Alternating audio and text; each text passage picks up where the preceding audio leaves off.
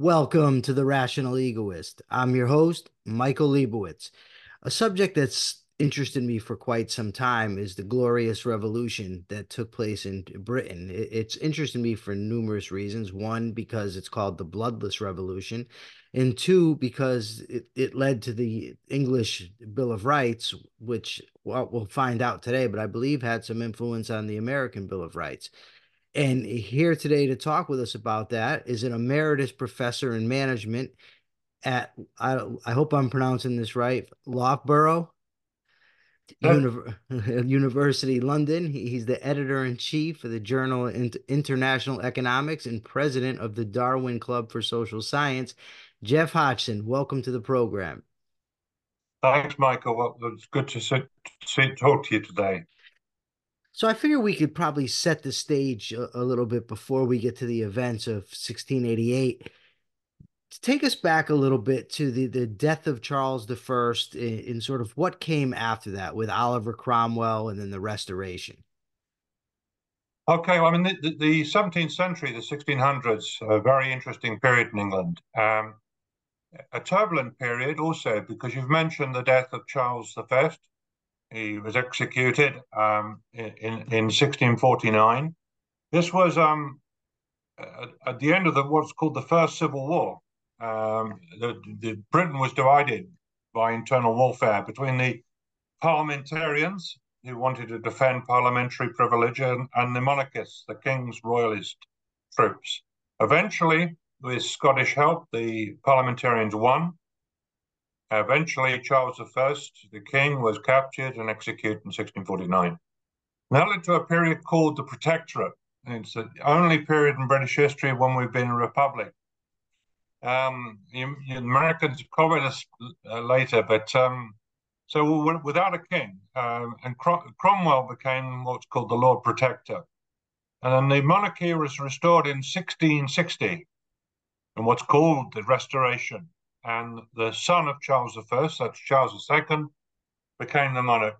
And then he was succeeded by James II, which I'll talk about eventually, because James II was on the throne in 1688.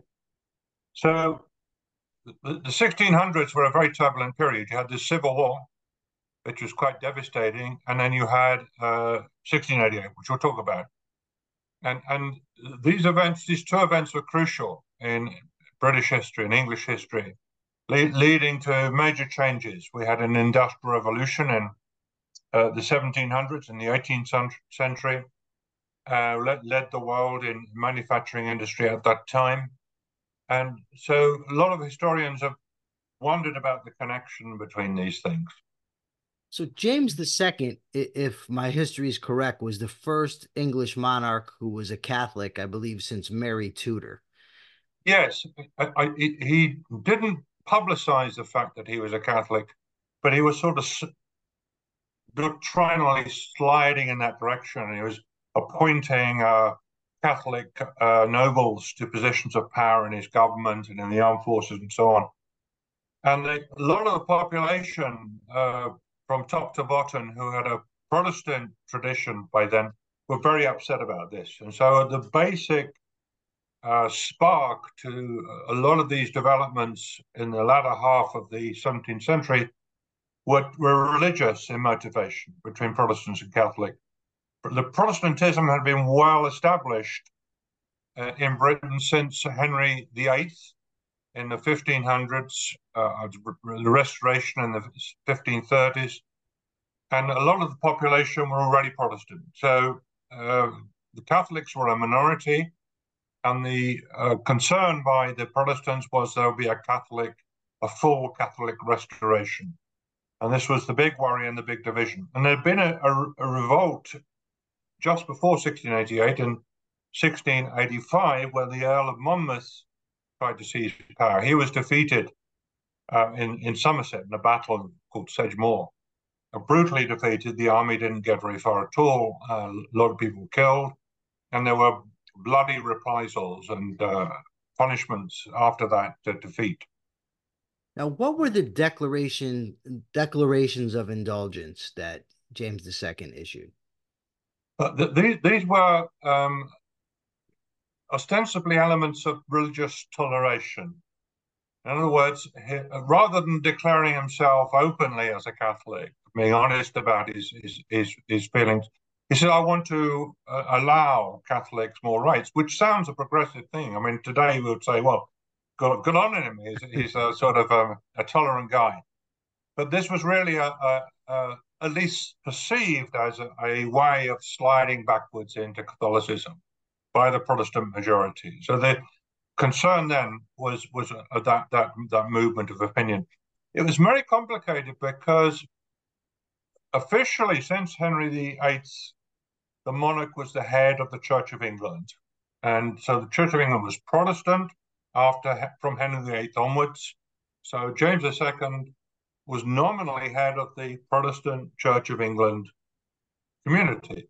But also by that time, and largely because of the Civil War, which I mentioned earlier, in the 1640s, there were also dissident groups. There were dissident Protestants. So it's quite complicated. So there are two sets of people being persecuted. One lot were the Catholics, because they were discriminated. They weren't allowed positions of power, except James II was trying to undo that. And also the nonconformists. And the famous Plymouth Brethren, who left England in the early 1600s, were left and established themselves in the United States, or in America, which is now called the United States, and Massachusetts, as a result of being persecuted, as a result of not having full rights as citizens because of their religion. And so toleration seemed a good thing, but actually it was a device by James II to bring the country back to Catholicism. In addition to religion, what other issues were going on, both domestically and in foreign affairs, that kind of led to the tumult before the revolution, the That's Glorious Revolution? an important question. I'll deal with both parts of that. I mean, domestically, you had big changes going on, despite these huge political disruptions in the 1600s. You had some changes going on, which were slowly developing the economy. It was nothing like Chinese economic growth in recent periods, massive percentage increases. It was gradual development and small pockets of industrialization. And there was a kind of a spectrum of opinion, including people who wanted to liberalize the economy, who wanted freer markets, they wanted more opportunities for entrepreneurs, less restrictions on trade, and so on. And that was an important element of what you might call economic liberalism going on right early on in the 1600s. I mean, Walter Raleigh published material making these arguments, and Francis Bacon and other great thinkers were thinking along these lines very early. So that pressure for economic liberalization was an undertone right through this period and right through the 1700s too. Now, internationally, it's also very important. These events didn't occur in isolation. So if we take the 1600s, the 17th century, Britain was more or less most of the time aligned with France and Spain, which is rather surprising because they were both Catholic states at the time. Spain had a huge empire, France was a big power in Europe, and both were Catholic.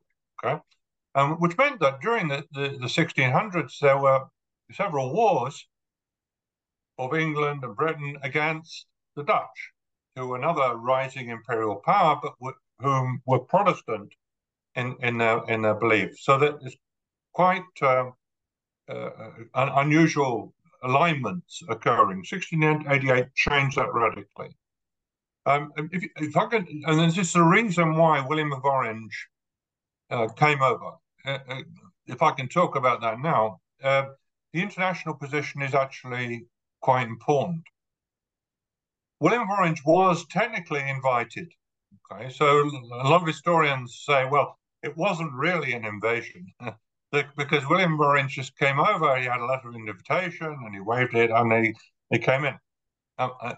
He asked for it because he wanted a legitimation. He wanted a bit of political spin to be put on his huge invasion, which involved hundreds of ships, tens of thousands of troops. It was a big event.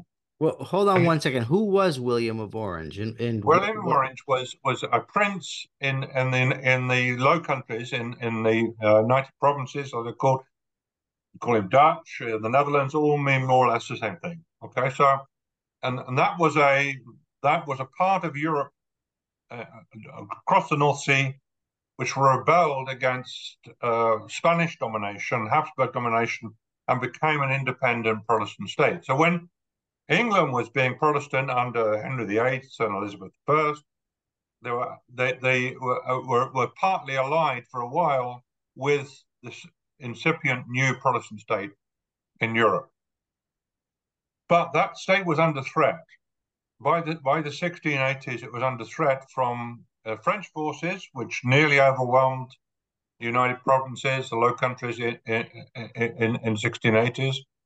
And there was concern about a major return of Catholic forces in Europe to dominate Europe. And James II in England sliding towards Catholicism was part of that worry by the Protestant part of the community. So the invasion, which occurred in 1688, which became called the Glorious Revolution, was strongly for international reasons for William of Orange. William of Orange, who led it and brought the army over and his ships over, did it because he wanted to save his own country. So it wasn't a colonial invasion. There was no attempt or declaration to make England a Dutch colony, but it was more an attempt at regime change. They wanted a regime change where there was a more solid Protestant monarch buttressing the cause of Protestantism against Catholicism in Europe. Okay, now William of Orange, in addition to being this Dutch prince, is also the nephew of James II and the husband of James II's daughter, Mary. What role does that play in the fact that he was invited? I mean, they weren't inviting Louis XIV for instance. They Yeah. specifically invite William and Mary. Why? Well, those connections are very important, Michael. And this is part of the story we see all over Europe of intermarriage, strategic intermarriage between different dynastic groups. So this relatedness to the Stuart dynasty in England is important. By the Stuart dynasty, we mean the line of monarchs that were established in Britain from James I after the death of Elizabeth I in the early 1600s, and which ran through and up to 1688. So these have been around for that period, and the Stuart legacy, the Stuart dynastic claim, was very important, and I don't know if it's an accident or it was by design, but he married Mary, who was also a Stuart, and had this blood connection with that line, and this gave the invasion stronger legitimacy. If James II could be deposed as a Stuart, there was another Stuart, the wife of William of Orange, ready and waiting to become queen as well and to preserve elements of that Stuart succession. So that William was a very powerful figure and leader within the Dutch United Provinces, which was not a monarchy, but had secular elements as well. There were times when it did become royalist, but that's a complicated story. So this Stuart connection was very important, and it gave William another boost to his credibility coming into the country. But Mary Stuart, his wife, was a Protestant. She wasn't Catholic. So you refer to it as an invasion, but it's also been called the Bloodless Revolution. But there was also fighting taking place in Ireland. What is the real nature of this invasion, of this revolution? Okay, well, it's not exactly bloodless, even on English soil. Um, there were no big set battles, but there were skirmishes in which people died. So a few people died. There was fairly big skirmish in Reading, which is a town just west of London. So that was a crucial part in the invasion process. So some people did die. It wasn't exactly bloodless. And of course, in Ireland, you referred to the Irish part of the story, which is later on, 1690, 2 years later, there was a big battle, Battle of the Boyne, which is celebrated by Protestants in Northern Ireland to this day. It was an important turning point. Okay, getting back to what happened. So you had William very much concerned about the threat by the French on his southern border. The French were actually temporarily occupied with a little war in Italy. So he said, I'm going to seize this opportunity in late 1688 to come over to England with my forces, with this letter of invitation I have from some nobles to arrive and not seize power. He wanted to help the Protestants change things. And he didn't declare, neither did the letter invite him to become king. That's what eventually happened. But so he wanted regime change, to repeat my point. That was the key point. He wanted a firm Protestant system in Britain with a Protestant monarch, a committed Protestant monarch, to help the Dutch defend themselves against the French. He landed in Torbay, which is in the southwest of England. It's where Torquay is. It's a holiday resort these days. It's called the English Riviera. It doesn't look very sunny at the moment, but that's where it is. And Torbay was a convenient location because it gave him access to the southwest peninsula, Devon and Cornwall. You look on the map, it's the southwest bit of England. He disembarked his army and moved towards Exeter. And when he was there, he seized Exeter, he stayed there for some time, and he was waiting for Protestant nobles and gentry to go over to his side. He had to wait for a while, but eventually things bubbled up. There were Protestant forces assembling in parts of England, and some came over to William. Meanwhile, James II had his army, the Royalist-led army, which assembled on Salisbury Plain. Salisbury Plain is famous for Stonehenge. It's an elevated area, fairly flat, but it's elevated and has the beautiful old Stonehenge on it. So you'll be familiar with that. And that's the area which is still used for military purposes these days, where James II assembled his army. And then William, with further support, moves his army, very big army, tens of thousands, towards London, and towards Salisbury Plain, and onwards towards London. And by the time he moves close to Salisbury Plain, elements of the British army, the English army, start defecting. Okay, that they're concerned. So you had one of Churchill's ancestors, Winston Churchill's ancestor, leading a unit in this army and defecting to William's side because this was going to be a big contest between Catholic forces and Protestant forces, and a lot of people were Protestant on the king's side, so they moved over. And so the army dispersed. There were a few skirmishes, as I mentioned earlier, so it was not bloodless. A few people were killed, but eventually the Dutch army arrives in London and seizes power. Now, the first thing that they do is actually install a instruction that any English troops must stay out of the capital. So if you don't believe it's an invasion, just to take this point in mind, the English troops were asked to leave London and stay more than 20 miles away, to prevent any problem with dissident English troops coming back against William. And it did that very, very cleverly and seized control of the city. So, but in the meantime, James II had fled. He originally fled to France, and then later he returns back to Ireland, which I'll come back to. But William seizes power, and then what he does is call a parliament. So he's not a dictator. He's not sort of trying to seize control himself. He calls a parliament, and Parliament hadn't sat for several years, for 3 years. since the rebellion I mentioned earlier in 1685. So this is a big thing because Okay, hold on one second. I parliamentary. want to I want to ask you a Yeah, sure. question about the parliament Yeah, yeah, because this is sort of a tactic that was employed many times by British monarchs, right? Is that they don't call parliament because they're afraid of what parliament might do. And I think they call it a summon. They summon parliament. Maybe that's not there's a word for it. I can't remember. But so that's a tactic that's been employed throughout British history, right? Where they do this. absolutely. The Okay. parliamentary system is gradually becoming more important.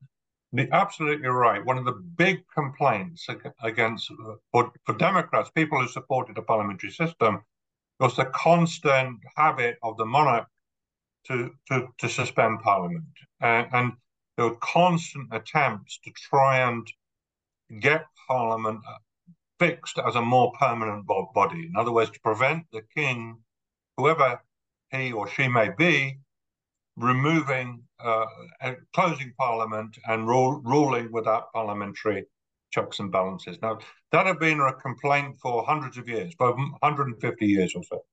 And there were constant attempts to deal with this. There was one in the early 1600s with Charles I, and sorry, James I, and then again with Charles I, and then later on with James II.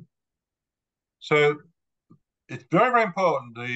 William calls Parliament, so recalls it, and they hold elections. And Parliament then has two big problems. One is to try and again address this issue of preventing the monarch closing down Parliament, so keeping Parliament as a semi-permanent entity functioning alongside the monarch. That's the first problem. The second problem is who's to be king. James II has left and fled the country, gone to France. So who's going to be monarch? So they find a legal pretext for saying, well, James II has abandoned his country, he's abandoned his people, therefore he's abandoned his duty as a monarch, therefore we declare him deposed. Okay, so that's the first legal legal trick that they employ. Yeah, he didn't So, actually abdicate. He left no, and he they didn't. said, He didn't. okay. No, certainly not. He said, I'm your rightful king, even though he's in France. He was shouting that across the channel. No, so he was deposed by Parliament enacting a law saying that he'd abandoned his people.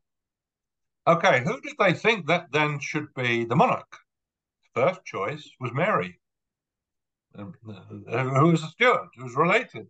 So it wasn't William and Mary. And then William thought he should have a bigger say in these matters. But they ended up with a solution. We have a dual monarchy. So you have a king and a queen lots of times, but they don't reign with equal rights. So this time it became the kingdom of William and Mary. William and Mary were the monarchs, joint monarchy. That didn't last because Mary died a few years later, but that was the initial and resolved solution that Parliament developed to deal with that. The issue of how they dealt with Parliament recall was very interesting because they enacted a number of things which limited the powers of the monarch over the army. In other words, the king was obliged by law, by the laws they were just passing, to call Parliament if he needed to use the army in a war. So they made the king reliant on Parliament for military purposes. They also passed something called the Bill of Rights. We're now in 1689 because the invasion occurred in November 1688, and Parliament wasn't called until early 1689. And they passed something called the Bill of Rights. Now, some people say this is extremely important. It was important because it was a clear declaration of rights, individual rights, and people's rights, reaffirming several that have been around for some time, including from the Magna Carta. But actually, there was nothing much new in it. There's nothing much new because there were rights which already had been established and then taken away by various monarchs. And this was a complaint by those critics of the monarchy during the whole of the 16th century, which led to the Civil War earlier, the monarch is taking away our rights, okay? Rights which already have been declared by Parliament. So they were reaffirming old rights or old claims to rights. So that's quite important because some people, including Douglas North, I think rather exaggerated the radicalism of or the novelty of the legislation which took place. But it's an important milestone, the Bill of Rights, which occurred at that point. And it did inspire the Americans. It became an important document. And a lot of the rights that you take for granted in the US originate from this period, an earlier precedent. So you point out that correctly. So what are some of the provisions of the English Bill of Rights?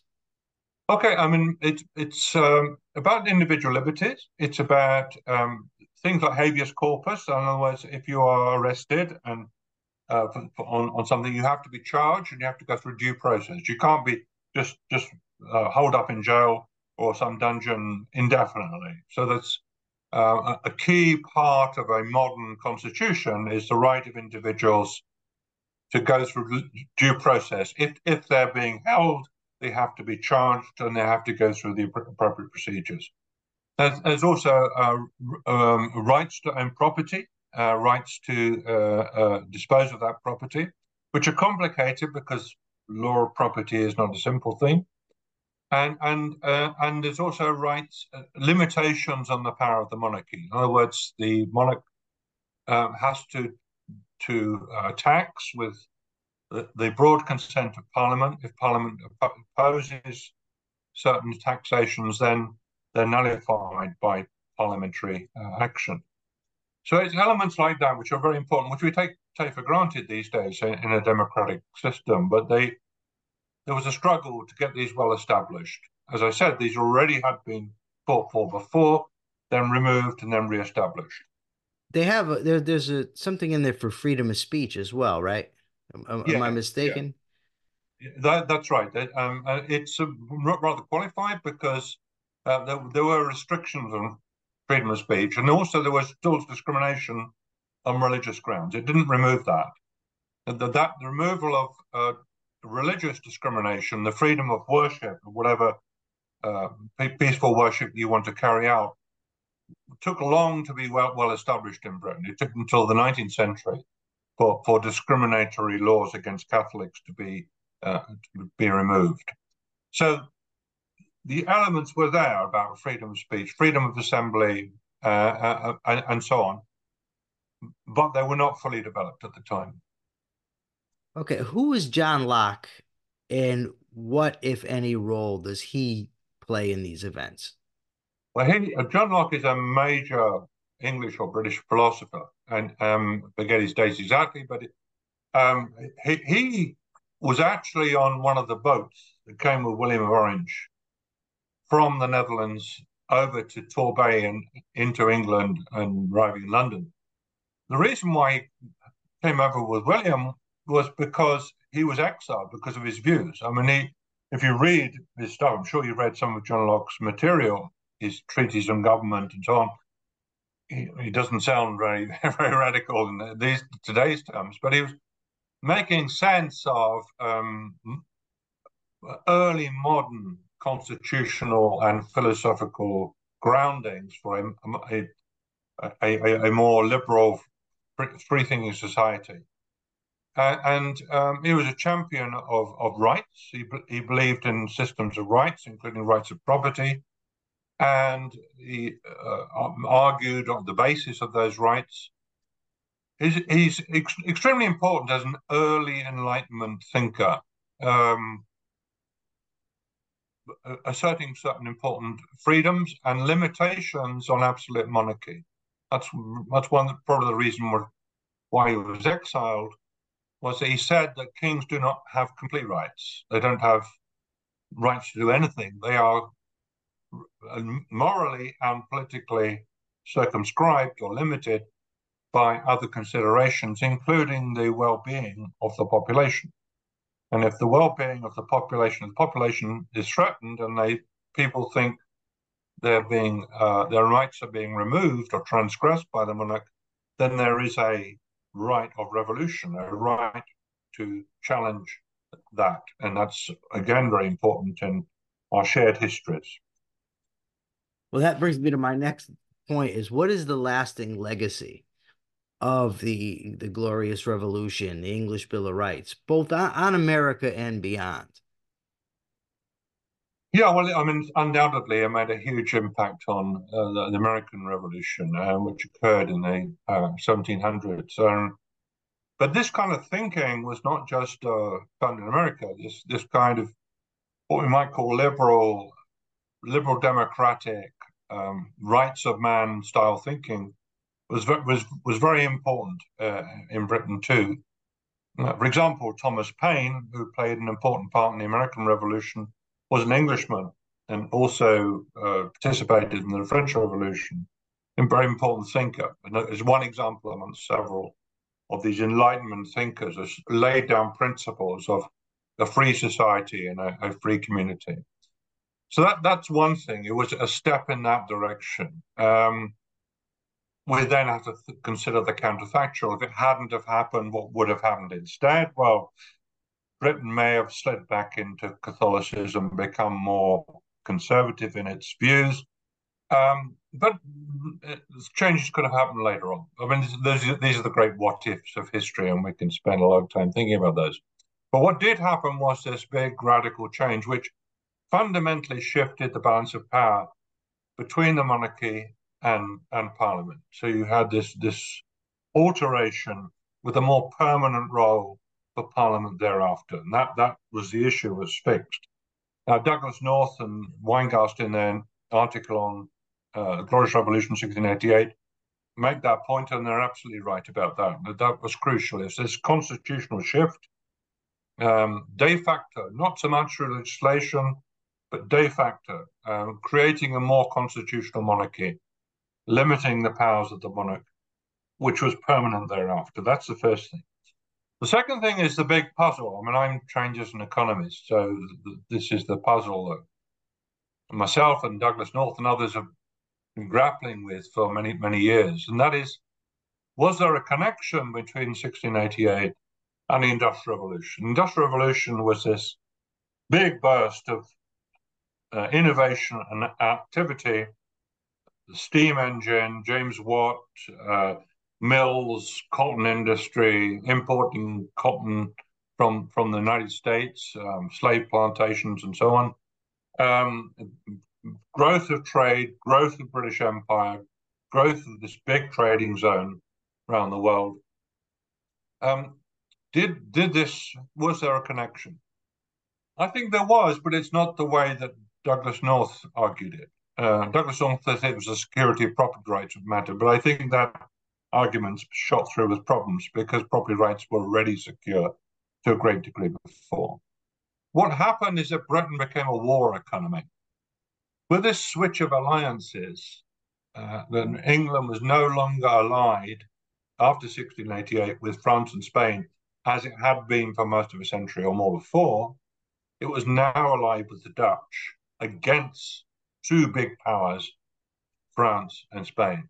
And this led to almost a continuous war until the defeat of Napoleon at Waterloo in 1815, 120 odd years of more or less continuous war. There were times of peace in between, but Britain became a war economy. So now you had Parliament and the monarch on the same side, with subsequent monarchs too, facing an external threat of war, largely from France or Spain. So he had a succession of wars, and he also had internal problems. He had the attempts by the Jacobites, the Stuarts, to restore the Stuart monarchy. So you had the rebellions in Scotland, 1715, 1745, Battle of Culloden defeated them in 1746. These are important internal events, and they also required an army. So what happened was to fund an army for a more or less continuous period of war, lasting more than a century, You required a reformed state administration. You also required a reformed financial system. So you have what are called by historians the financial revolution. Bank of England, founded in 1694, growth of banks, London becoming an important financial centre, and so on and so forth, and also an administrative revolution in the state to get together and administer the resources needed to fight a succession of wars with other countries. And this stimulated the Industrial Revolution. In my book, The Wealth of a Nation, which was published last year, I explain why this happened. There were key changes in the financial system, including, for example, big reforms of commercial law, which occurred in the 1750s, which prepared the ground for industrialization and faster economic growth, and the transformation of Britain into the first manufacturing and industrial nation.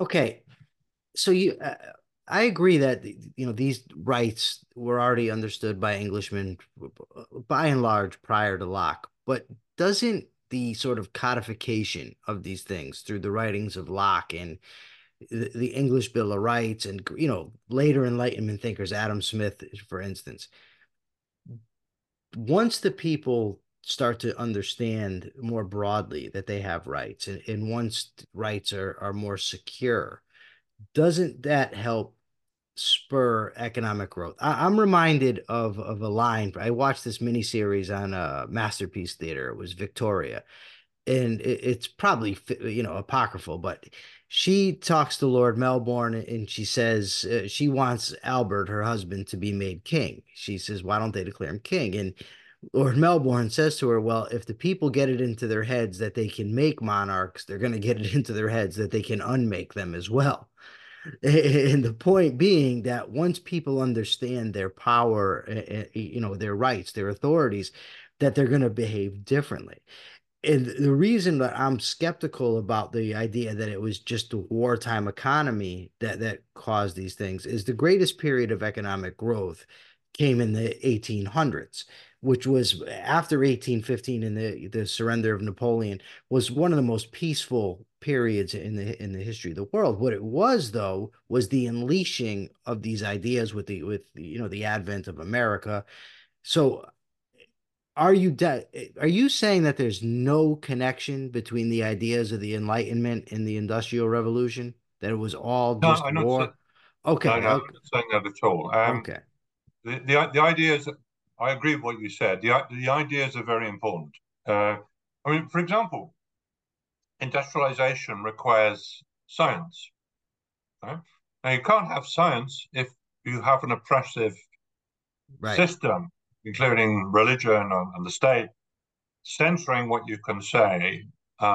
Galileo, for example, in Italy, the famous Italian thinker, physicist, modern scientist, was threatened with torture by the church, by the Inquisition, for suggesting that the Earth was not the center of the universe. Now, that's not very good for science. I mean, scientists No. have to say, well, even if the ideas are wrong, they have to say, well, I conjecture this, or perhaps it works that way, or perhaps it's because of that. And some of these ideas may seem crazy, but science has to work that way. So at least for communities of science, you do require some freedom of speech, and people not being threatened by some absolute authority with torture for saying something which goes against religious doctrine. And religious doctrine also has its own freedoms, but scientists too, alongside them, have to have freedom of speech. So that's important. So yeah, and these ideas were crucial. But the reason why ideas are not the only things that matter, several reasons here. One reason is that at that time, Britain was not very democratic. I mean, it was less than 5% of the population, or the male population, had the vote. Women and others didn't have the vote at all until the 20th century, but among males, it was less than 5% had the vote. You had to be a landowner, you had to own land to have the vote. And the number of people who owned land was very small. And this persisted well into the 19th century. So it wasn't that democratic. the legal system up to the late 1700s was very corrupt. You just bribe judges. I mean, stuff that we know happens in other countries even today, but that was commonplace in Britain of 1700s. So to bribe your judge, read Samuel Pepys' diaries. I mean, he was a government official and he was constantly dealing with bribery, and he was up to his armpits in the same corruption. So it was not a particularly well run or doctrinally pure system. It was full of autocracy and corruption. Also, we had slavery. A lot of the impetus for growth, I mentioned the cotton industry and the growth of cotton and other commodities like sugar in the Western Hemisphere, in the Caribbean, in the West Indies, and also in the southern states of the US. This was very important, and as part of your history too, dealing with that problem of slavery. So that's not particularly liberal to have an empire where slavery is still important. The British, of course, eventually abolished slavery ahead of the US, but at the time I'm talking about, which the Industrial Revolution, slavery was still there. It was opposed, but it was still there.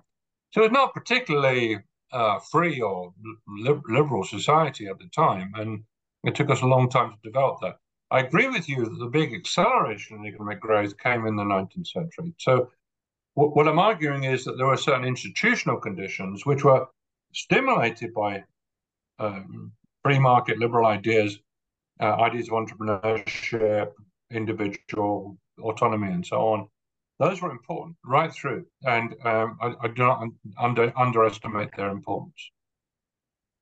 Okay. Is there anything that I didn't ask about the Glorious Revolution that I should have? But Well, I mean, before we close the your discussion, your questions have been fantastic. Spot on, Michael. thank you. It's a hugely fascinating area. I mean, it's fascinating intrinsically in itself as a story, and it's also interesting that in Britain today, people don't talk about it as an invasion. I went to a pub quiz a few years ago, a local pub, and the question was, when was the last invasion of England? And I wrote down 1688 with my team. I said 1688. And the answers then marked, and they said it was 1066. It was William the Conqueror, and I said, excuse me, and of course I said a little protest myself, and the chair of the quiz actually awarded me the point, but we don't think of it as an invasion because we have this little fabrication of a letter of invitation, and which is just a bit of propaganda spin. Yeah.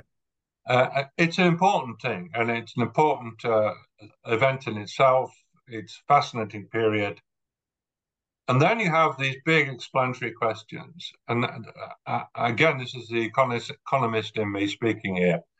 You know, why did these things happen? Why did economic development, which is very, very important for human welfare, for human health, human freedom, human living longevity, all these things start in this way, in this place. And because if you have some answers to those questions, you can look at other countries which are developing, like in Africa or in Asia, South America, and so on, and say, well, you know, there's things that you might take into account, learning from history and other countries that developed first. Of course, the circumstances are always very different, but we can learn lessons from history. I mean, history is very, very important, and economic history in particular is very important for economists to understand the problems that we face in the world today. Okay, where can people find you and where can they find your book? I mean, do you have a blog? Do you have a website or something? I know you have the book, so tell them where to find you and the book. Oh, thanks, Michael. Yeah, the book's called The Wealth of a Nation. I'm the author, published by Princeton University Press last year. It's just been out a few months. Find my website, you can Google my name, geoffreymhodgson.uk. So all one, no spaces.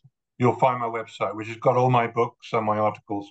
You can also download there my article in 1688, which is in the Journal of Institutional Economics, which I edit. That was published in commemoration of North's work a few years ago. So if on my website, you can find that stuff. I also have links to blogs there on various things, academic and non-academic. I worry about the world, so I occasionally blog about my worries. So there they are. So it's great to talk to you about these things. Thank you so much for joining us today.